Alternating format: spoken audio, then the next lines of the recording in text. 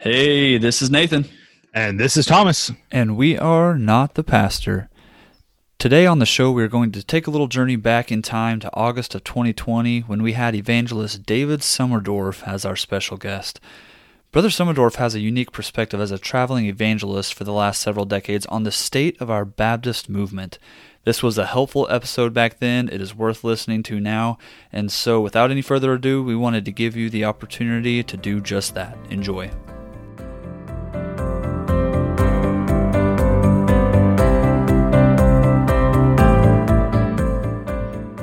Well, Brother David Summerdorf, thank you so much for coming on the show with us today. I know we have been enjoying you with us at our church at Hillview Baptist Church for a revival. And man, that's just been wonderful. Thank you so much for coming on the show with us. Could you just tell us basically what it is that you do and give us a story? How did God lead you into this ministry that you are involved with?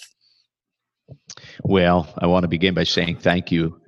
Was raised in Minnesota, a farm boy, attended church faithfully. Our family was not saved, though we respected the Word of God. We had a very high regard for it. And I would say I occasionally read it from time to time.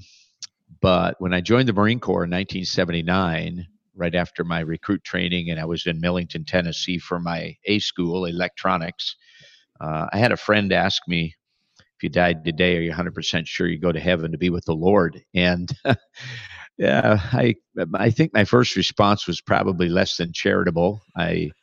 His name was Lance Corporal Ike Mills. I just said, that's really none of your business. But he pressed the point, and you know how Marines can be direct. And he said, well, I ask you a question, answer it. So I said, well, I think you can. I said, I hope I would go to heaven. He said, the Bible says you can know. And I immediately pounced on that. I said, there's no way you can know. He said, oh, the Bible says you can. I said, no, it doesn't. And he took me to 1 John 5 and read to me there that classic portion of Scripture, these things are written unto you that believe in the name of the Son of God, that ye may know that ye have eternal life. And here I am, 18 years old, and the best I had was hope I could get it. And here the Bible was telling me I could know I had it. And at that moment, probably for me, it was kind of the moment that said, you may have packed that Bible, you may have read it, but you really don't know what it says. So for whatever reason, though I was only 18 and I had my future ahead of me, I really felt like this was something that needed to get settled. And probably God was prompting my heart to settle it. So I began to attend Monday night Bible studies at the Servicemen Center outreach outside the base. I began to go to a local church. And 2 months into my searching of scriptures, the Lord showed me I was a sinner that needed a Savior. And I got saved on a Monday night Bible study and Servicemen Center outreach in Millington, Tennessee. So that really was my launch point. I had gone into the Marines looking for a commission. A good place to start. All of a sudden, yeah, it is. And all of a sudden, here I am now, newly saved. And of course, the first thing I did, I called home to tell my parents. We were a very strict German family, raised with a lot of character. My dad was an engineer and a farmer. My mother was a public school teacher. And when Mom answered the phone, I remember she said, how's it going, David? And I was the first one to launch. I was the oldest and the oldest twin. So I was the first one to say, see you later. And out into the world I went. And I remember telling her, hey, guess what, Mom? I got saved. Yes. And this all-American mom, and she really was that. She was the classic all-American mom, classy lady, and just a great wife and a great mother. She kind of began to stumble. She said, well, that's good, David. And I could tell she really didn't know what to say. Right. But following that conversation, I found out later when I talked to her, Dad was listening in from the den, and he said, was that David? And Mom said, yeah, that was David. And he said, what's up with David? And she said, I think he got religion. And when she said that, my father, in his old-fashioned wit and wisdom, said, well, just be glad the kid's not on drugs. And that's great. That's how a German dad handles that news. All right. It could be worse. So long story short, I came home on leave a few months later and sat the family down, shared the gospel with them, used a big 2-foot by 3-foot piece of cardboard, and showed them the man separated from God by the gulf of sin. And I said, hey, you guys taught us the word of God was truth in the Bible, but we never knew what it meant to be saved. And so I went ahead and shared that. Took about an hour or so. Drew a line down the middle and said, if you died now, what side would that be on? What side would you be on? With God or separated, heading to the lake of fire. And I never pressed them to make a decision. We were a very educated family. We were very, I would guess we would say we were pretty proud and self-sufficient. I just knew whatever had to happen, God would have to do it. So I left it with them and began to pray for them. Within a year, my twin brother Doug got saved. Within that same year, my kid brother Ron got saved. My sister made a profession of faith and started holding Bible studies in the school library with students. I watched my dad come forward and trust Christ as his Savior. So good.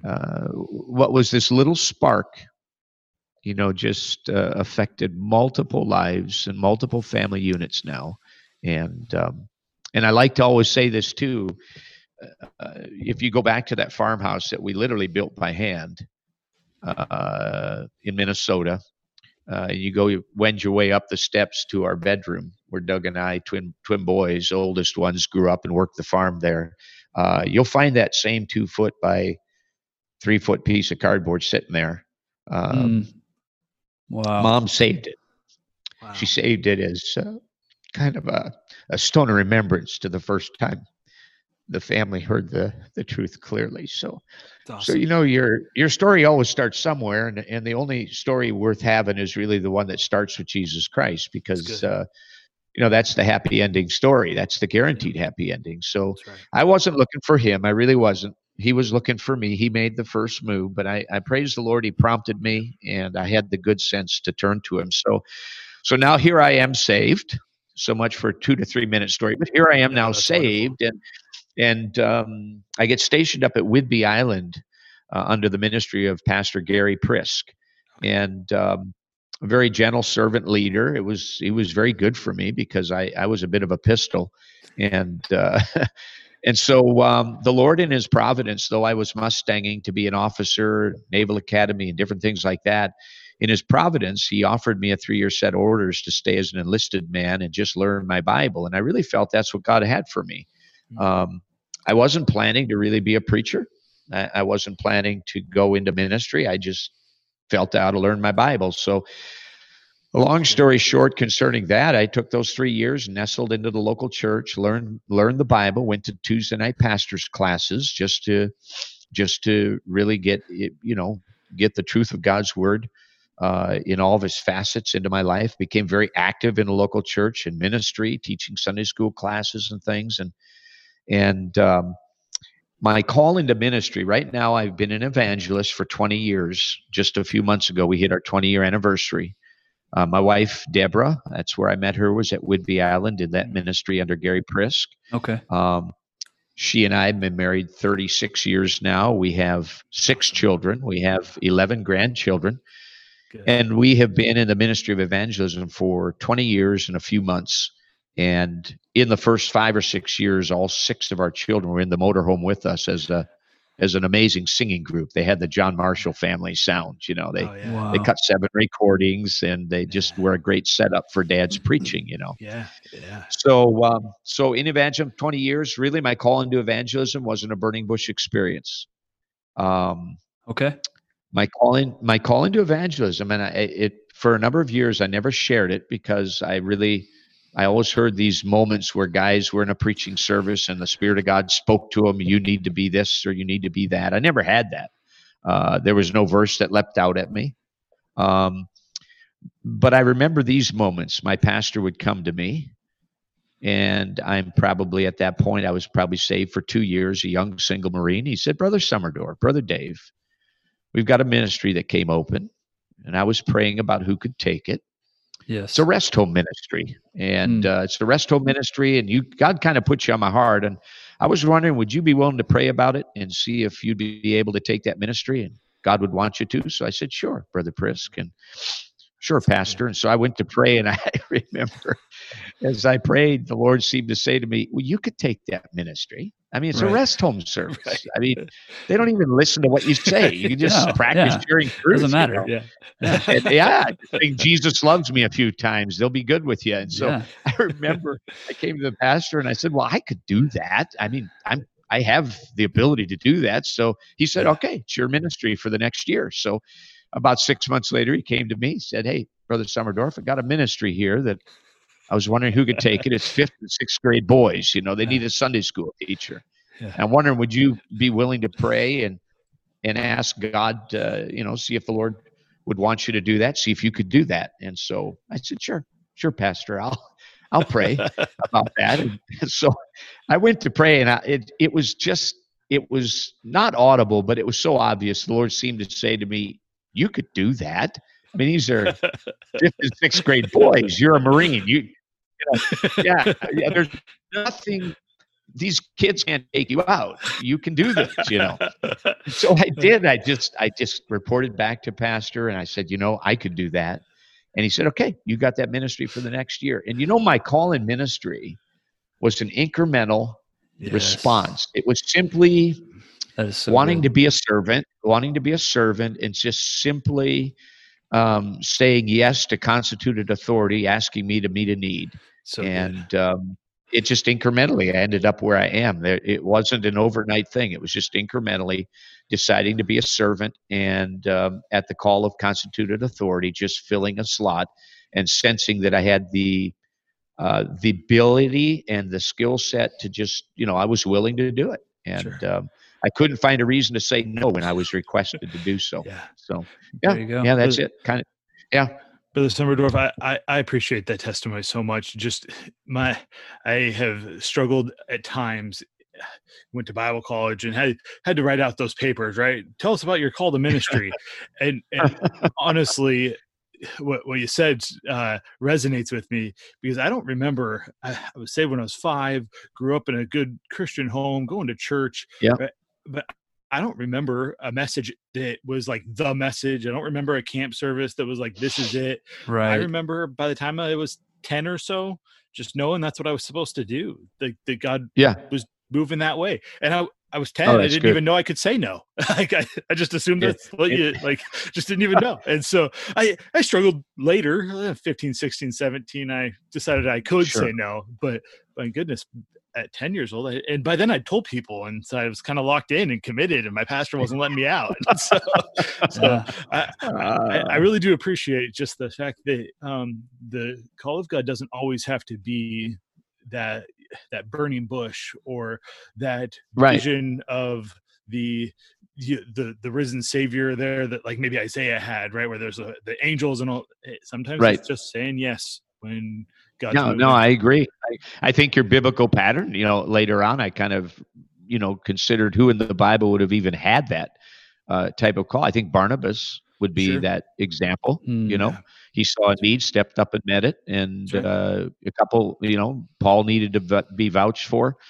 Barnabas said, well, I could do that. And at the end of his ministry, he's the missionary partner to the Apostle Paul. So, I think that's still the highest title you ever have, is just be a servant. And if you have a servant's heart, God opens doors and says, here's where I want you.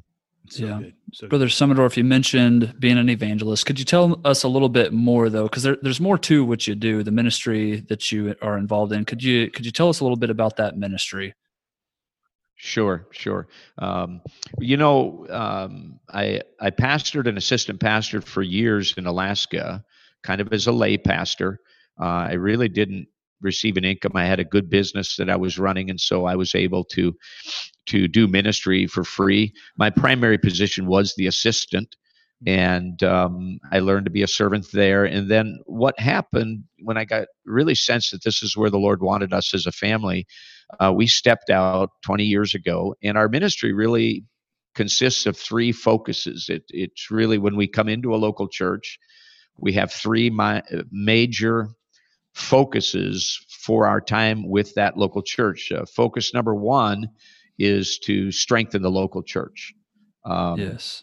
Timothy tells us that the local church is the pillar and ground of the truth. Yeah. And it's God's ordained institution for spiritual maturity, just like a family would be the ordained institution for physical and emotional maturity for children. God has a local church to be the place of spiritual maturity for people that are born again. And so we come in to strengthen the local church. Our goal is to leave it in better condition than we found it. To never leave a mess for the pastor to sweep up and broken glass that has to be cleaned up. And I think when I look at that first goal, that first mission goal, I speak as a Marine now. I come in, I'm special forces, I'm strengthening the unit that I come into to join the fight with. I think that having been a pastor and assistant pastor, I do remember those times when somebody would come through and just left us a lot to clean up. Yes. And it was very disheartening to pay somebody to do that to us. Yeah. And I remember thinking, may that never be the end result of my time with a local church. May they be in better condition than I found them, and be closer to the Lord. So we strengthen the local church. Then we encourage the saint. Our focus is very much on individuals within that local church, because that's the church. The church isn't the building. The church are those people, and all the different levels therein. We are people. We absolutely love dealing one-on-one with people in every size, shape, color, and every spiritual age group they're in, if you will, whether they're newborns to mature. And so it's not uncommon for us to be personally meeting with people, to have dinner with them so we can get to know them, answer questions they may have, encourage them. So we strengthen the local church, we encourage the saint, and then our third mission goal is to engage the unredeemed. Yeah. And that is to be sure that when we're there, we're also reaching out.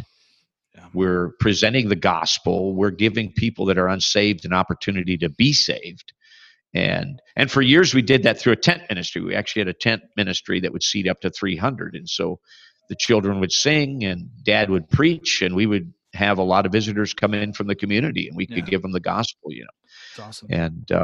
And then we moved to the Corvette, which is, everybody says, kind of evangelist are you? I'm the one who travels with a Corvette, and they say, what do you need a love offering for? Hey, I need gas for my Corvette. That's right. Yes.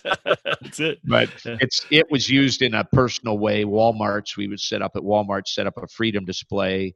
People would come to see this vet that had all the 9/11 victims' names under the hood. It had all the troops who died in Iraq, Afghanistan, over 10,000 souls. It was a mobile memorial. And then we would give them an invite to church to hear me speak. We'd sign them up to receive the free movie delivered to the doorstep of their house by our local sponsor, which was the local church. And we get 40 to 60 visits for local churches. When we did a Walmart outreach, particularly, that was our best. So the car isn't with us now; it's in museum. But so strengthening the local church, encouraging the saint, engaging the unredeemed. That is really our mission goals right there. You mentioned the Marine Corvette, Brother Summerdorf, and I love how it's in museum right now, and it's kind of doing the work of the ministry there in that museum while you're traveling around preaching, because you mentioned to us the other evening in our service that there's a QR code as people view the car. And I've seen the car.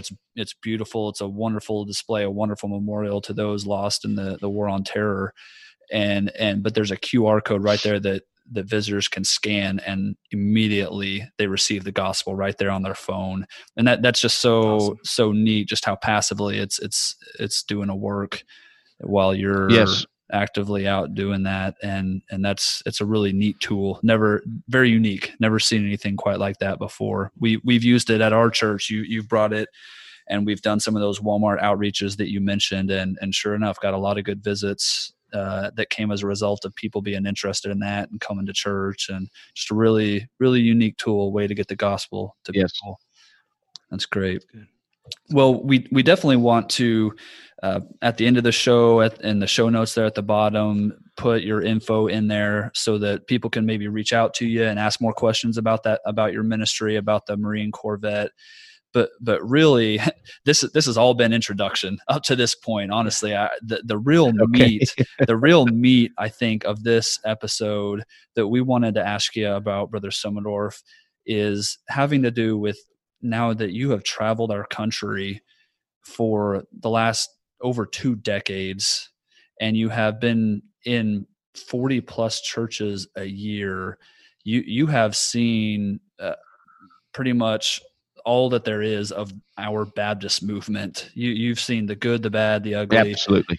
And that's really what I think we wanted to check in with you about today is as you have been traveling around, these 2 questions: what are we as a movement, what are we as Baptists doing well? And also, what are we doing poorly at? What from your opinion, could we improve on? What could we do better at? So lay it on us. What are your observations? Well, as an evangelist, I recognize that, and I would probably say I approach that subject delicately because I just don't want to be seen as a critic. I think one of the things that back when I owned my business, back when I pastored, the critics are, they're always there.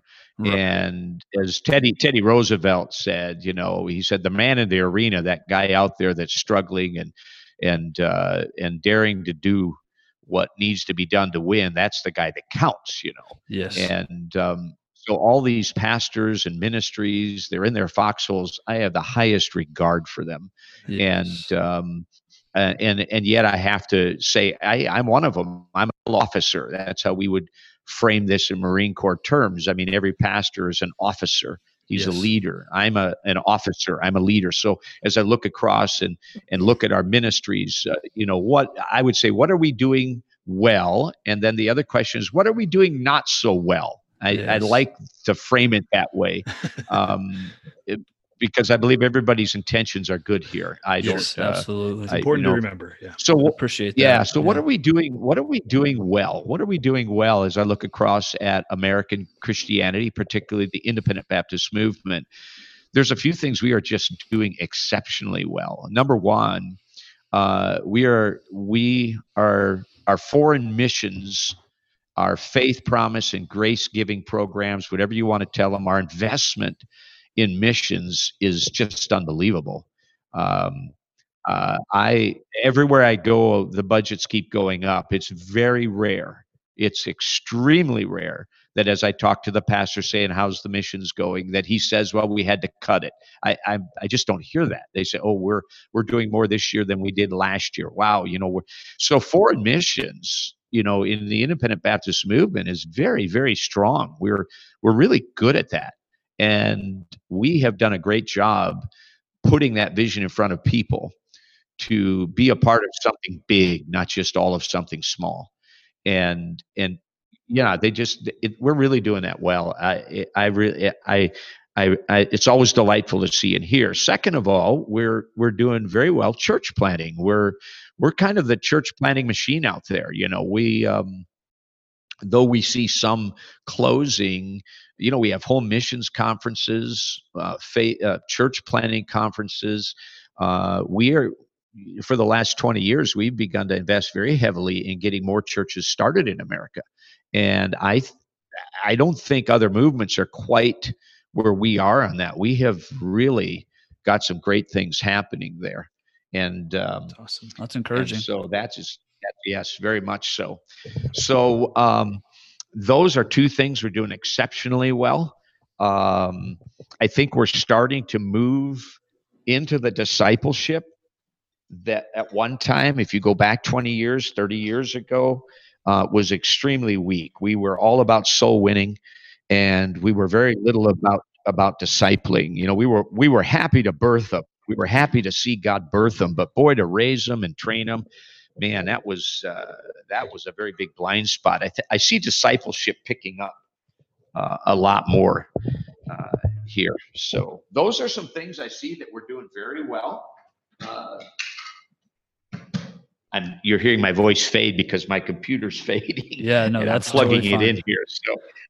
So those are some things I see us doing exceptionally well in. And when you look at the Independent Baptist movement, we are the Marine Corps of Christianity.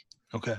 I like that. That is just a cult. That is who we are. We are the Marine Corps of Christianity. We will be the last ones to give up the hill of truth. We will be the last ones to sell out the book and to walk away from the scripture. Now, we'll be the first ones to start a fight you don't need. That's just the way the Marines are. So, you have to, we're combatants by nature. We're the tip of the spear. So, sometimes we do frag each other, which is unfortunate. But, we still do that well. We're holding the hill of truth well. Sure. There's some slippage, but for the most part, we're people of the book, and we are not going to give that hill up. Yeah. Where other movements may. We just refuse to do it. Yeah.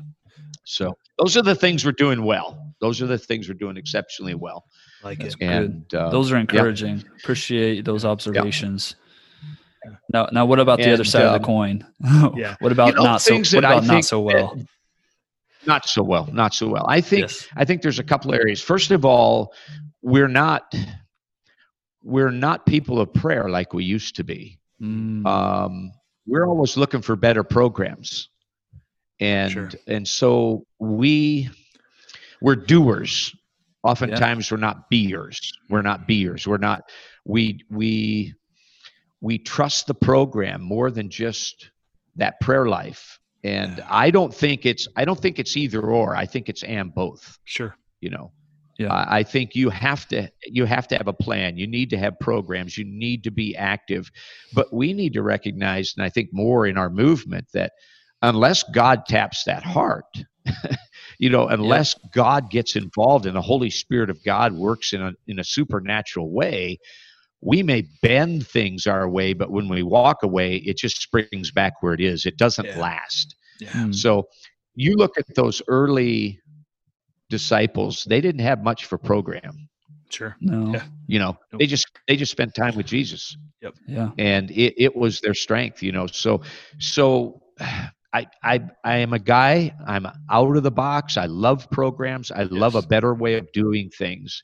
Right. But I guess maybe as I've gotten older, I'm also recognizing that sometimes we can bounce all over the place looking for programs and we miss the prayer closet. Yeah. And in the process, we do all the work and then we get all the credit. Yeah. We've got to get that prayer back in our personal lives to where we really do believe God moves beyond us and we need his power. So that's one thing. I see a weakness. Yeah. I see a weakness in our prayer life. I like to say it this way. We're always looking for better programs and God is always looking for better people. It's good. And people of prayer, and people that just spend time with him, Sure. So But that's what we're struggling at. Brother Summerdorf, what would you say then would be the way to improve?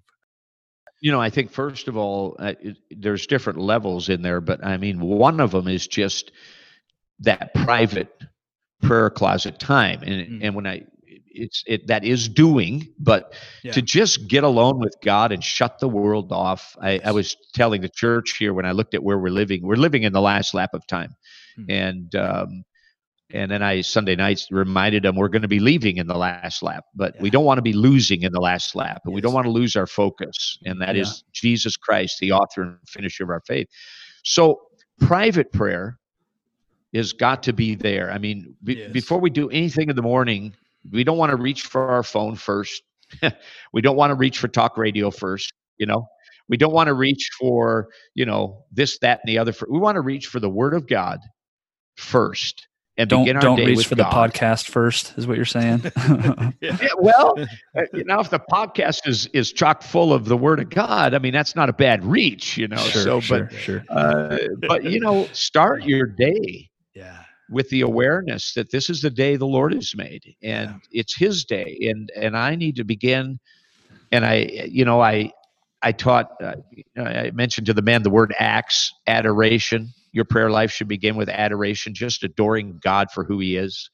Just pausing for a moment and thinking who you have. He's sovereign. He's holy. Yep. He's merciful. He's loving. He's true. He's not dishonest. He's a true and honest God. And then he changes not. Then you go to C, which was confession of sin. We got to pause and just say, well, that's not what we are, in our private time, just to confess to him our sin. Then T was thanksgiving. Just, Lord, I want to thank you for this, my spouse, my family. Thank you for your word. Thank you for my salvation. Thank you for the hard times. Thank you for the trials, and then we end with supplicating and praying for others. So first we have that private prayer life. But then something that has enriched my prayer life is when men get together and spend time in prayer. Sure. Just a collective prayer time as men, and then a collective prayer time as the church. Yes. You get to the book of Luke 18, and Jesus says, and it's Luke 18 just focuses so much on prayer. And it begins by saying, men ought always to pray and not to faint. And the inference in that is pretty clear. If you don't pray, you're going to faint. Yeah, right. Yes. Yes. You ought to pray so you don't faint. And so he Yes. finishes this parable with this widow, right? He finishes this parable with this insignificant widow in front of an unjust judge. And he says he will avenge them speedily. The Lord will hear the prayer. Nevertheless, when the Son of Man cometh, shall he find faith on the earth? That's the question in Luke 18. Right. I believe it's verse 7. It may be verse 8. Okay. But the question, the inference is, when he's coming back on the verge of his return, he won't even find his people praying. Right. That seems to be an indicator of the last days, is prayerlessness. And so I'm coming back and saying this is an area, private prayer. Second of all, collective prayer with men. That's always a great thing. Yeah. And then church prayer. Good. There's just something about stopping, getting quiet, becoming still, shutting the world out, and just say, speak, Lord, for thy servant heareth. Yeah. That's our strength. I don't know. You guys know what it's like. You start a day in a tizzy without prayer. It never gets better. No, it doesn't. It's like you Nope. trip on the door on the way out, and you never fully recover your spiritual balance. Yeah. And prayer sets that balance and that tone. So that is an area we have to be careful that we don't neglect in the midst of all of our busyness and everything we're doing. Yes. Yeah. So good. Yep. It really comes down to the pastor's focus and the men's focus and what they want to emphasize. And so when a pastor sees, hey, we need to be praying more, he sets that whole tone. Yeah, that's good. And not just saying it. Saying it is such a Sunday school checkbox, but to say, okay, here's what we're going to do to help encourage us to pray. I was in one church where they did a half a night of prayer. Yeah. They started at 8 p.m. and closed at or 7 p.m. and they closed at 11 o'clock. And the man would come up and he'd say, here's an area we want to pray for. Yeah. And he would take requests, and then he'd say, let's everybody go pray. And then somebody else would come up, give a short devotional thought for 5 or 10 minutes and said, here's an area we want to pray for specifically. And then let's all pray. And the church just went for like 4 straight hours. Yeah. With short devotional thoughts and then collective prayer. Short devotional thoughts, everybody paired off praying. Sometimes public prayer, one man would pray, and then other times break up into groups of 2 and 3. Yeah. I remember, this is the moment I remember, early in my Christianity, I will say the church's name, Thrift Haven Baptist Church. Pastor Brett was the pastor. I was newly saved. They would have a Wednesday night prayer meeting. Following the message, everybody stayed. Wow. They broke into groups of 3, 4, and 5. And then they took the requests, and we prayed for probably 30 minutes, solid half hour. Wow. And we prayed out loud quietly. Sure. It was like incense Yeah. going upward. I'll never forget that experience as a new believer, hearing all these murmuring requests and petitions all across the church house. It was like this collective incense going up into the very heart of God, And I came and visited that church the first year I got on the road in evangelism. I came and visited a neighboring church most of these people had moved to. We knelt down with those 2 men that ran the Servicemen Center and their wives, Bill Overway and Joe Hyatt. And I heard a lot of noise, and as we knelt down at the pew with our family to pray, I was so looking forward to this. almost every individual in the congregation left, except for maybe 12 people. The car doors opening and closing, the scurrying to go pick up kids. Right. And I really crushed my heart. Yeah. I said, these were the people that taught me how to pray. Yeah. And now in the busyness of life, we've gone beyond that, and we've lost something that's very, very helpful for every one of us. So there are churches, and it does start with the pastor and then the men, and lead in that area as well. Yeah. Good. So yeah. Obviously this podcast, Brother Summerdorf, is entitled Not the Pastor. It's more aimed for staff men. And if a pastor is listening to this, that's great. That's wonderful. He can maybe catch a greater vision for prayer. But would you say it would be completely acceptable for an associate pastor or a staff man to hear this podcast and think, man, maybe that's something we can improve on? Let me put together an idea or a prayer time and propose it to my pastor. And clearly, and come up. I know you mentioned, we probably do too many programs, but I think a prayer program would be just fine, and almost kind of put together a sort of a scheduled time for the church family to pray, have a prayer meeting, and propose that to the pastor and see what he thinks of that. It sounds like that would probably be good and acceptable.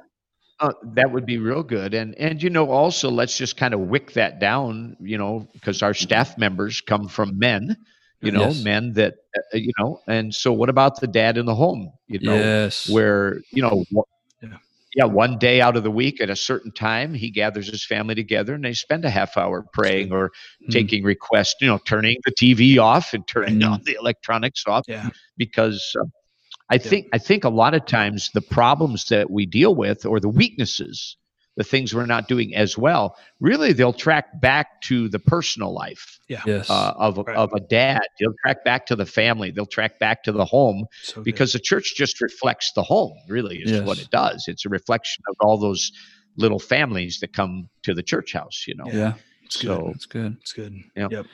Well, I'm glad that we just focused in on prayer for a while as something that we're doing not so well, in some ways that we could improve on that. But I think you had maybe another area that we are not doing so well that you wanted to mention as well. Could you get that to us?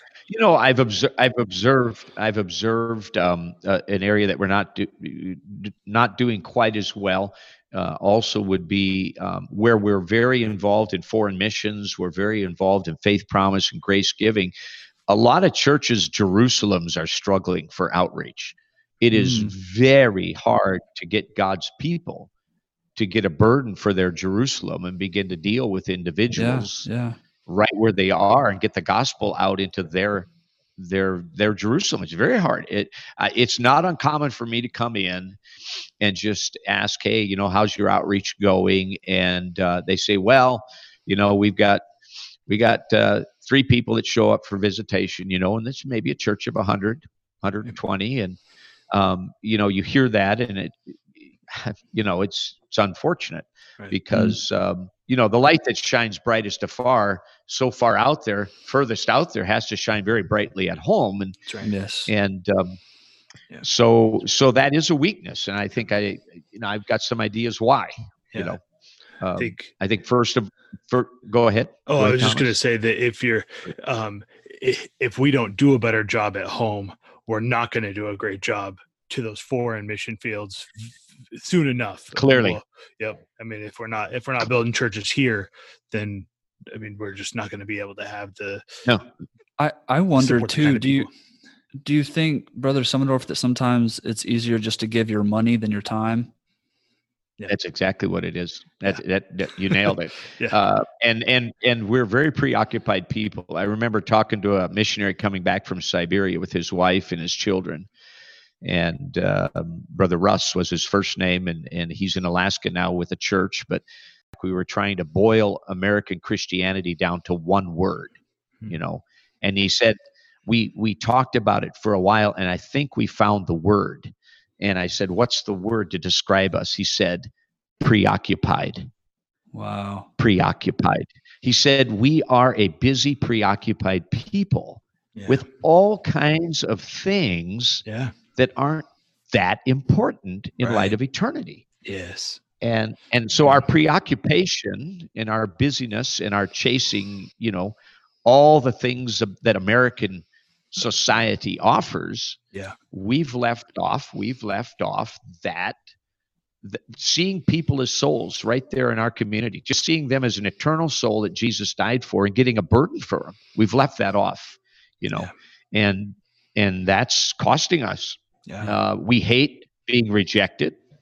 So, we'd rather not go out there and get rejected. And, it's but that's combat. I mean, sitting around feeling spiritual because we know all these great biblical truths, but then never getting out of that and getting out where the battle is and just engaging people and risking rejection and caring about them and just getting in the just the grit of life to try to, people at workplace that know us, we know them. That's a great mission field. That's a missing mission field now, is the place you work. Yes. The neighbor in your neighborhood, you could be doing coffee and dessert, inviting people over to your house, getting to know them, and just, building a relationship there first.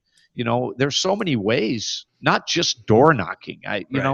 Most people today, and we have to be honest, door knocking, I still do it. And this sounds weird coming evangelist. It's my least favorite ministry to do. Yeah. Because people are in their castle. They're in their castle and their arms are crossed. And the very first, your very first, introduction to them is negative. Yeah. It's like, why are you bothering me? Yeah. Oh, yeah. So people get out of their castle. Once they get out in the community, they leave their castle to meet people. Well, that's, so I'm probably really, really creating problems by saying that. But here's, let me say this. I still do it. Right. Because the individual says, well, I don't door knock. Well, what do you do? What's your way? Well, I don't have a way, Oh, that's the problem. Well, then I like my way. I like my way better than your way because at least my way is done. Yeah. So that's good. So I'm not an either or guy. I'm an and both guy. Yes. Why can't we keep doing that? But then let's build some other stuff. Let's get a Bible study going in Starbucks. You're sitting here by the Oregon Ducks. Man, I think, Nathan, you're getting a heart for some of the younger generation. I always thought when you're in a college town, offer a free Bible study on creationism and buy a Starbucks drink for every college student that shows up, and hold a Bible study in a Starbucks. I mean, let's get out there, man. I think we want to build those relationships, but our Jerusalem, we're hurting. We're definitely hurting. And we're kind of waiting for everybody to come to us rather than getting out there where they are. Yeah. So I encourage guys to just get out of the box. Yeah. But stay in the book when it comes to outreach. Hey, that's good. Yeah. And just tie into relationships and use those relationships for an opportunity to influence them for Christ. Yeah. Well, I think you've definitely done that with the Marine Corvette. That is definitely an outside of the box approach that I know has had some fruit come as a result of that. Yes. And Brother Sumdorf, as we're wrapping this up, thank you so much for your insight and just sharing your time with us. If there was anything else that you could share with us, one last bit of encouragement or advice that you'd like to share with those who are just helping out on staff at churches, what would you say would be the one thing you would have maybe wished somebody would have shared with you in years gone by, but something that would be just an encouragement and a help to those who are trying to help pastors? Yeah. Probably the best advice I can give was never really told me, but it was lived in front of me in the life of Gary Prisk. Recognize and just recognize that the highest calling and title you'll ever have is just being a servant of the Most High God. Good. Those people that you're ministering to and that pastor you're ministering with, those people aren't even your people. They're God's. Good. And be a steward, be a minister. This isn't, I tell guys many times, we're a family. We're not a corporation. Yeah. I worked for corporate America.